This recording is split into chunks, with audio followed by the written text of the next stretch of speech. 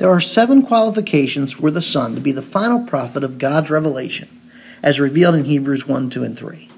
1. He is the heir of all things. He has the authority to be the final revealer of his Father's revelation. 2.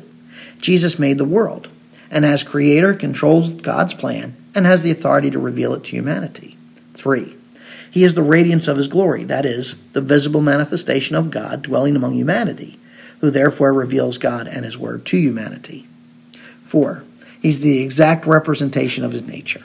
That is, Jesus is the exact copy of God and has the right to speak as God and reveal his word. Number 5.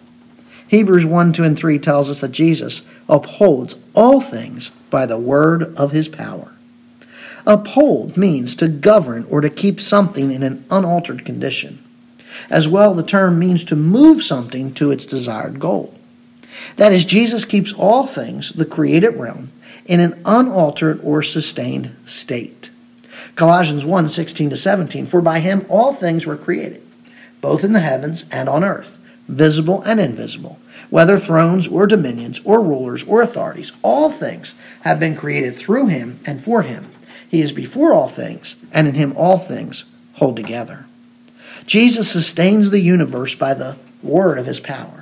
The phrase word of his power can be translated as his powerful word or powerful command. The idea of command harkens back to Genesis 1.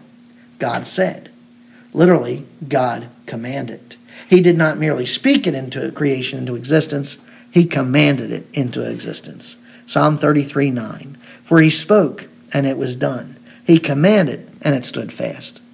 Christ spoke or commanded all creation into existence, and therefore has the authority to speak God's command to humanity.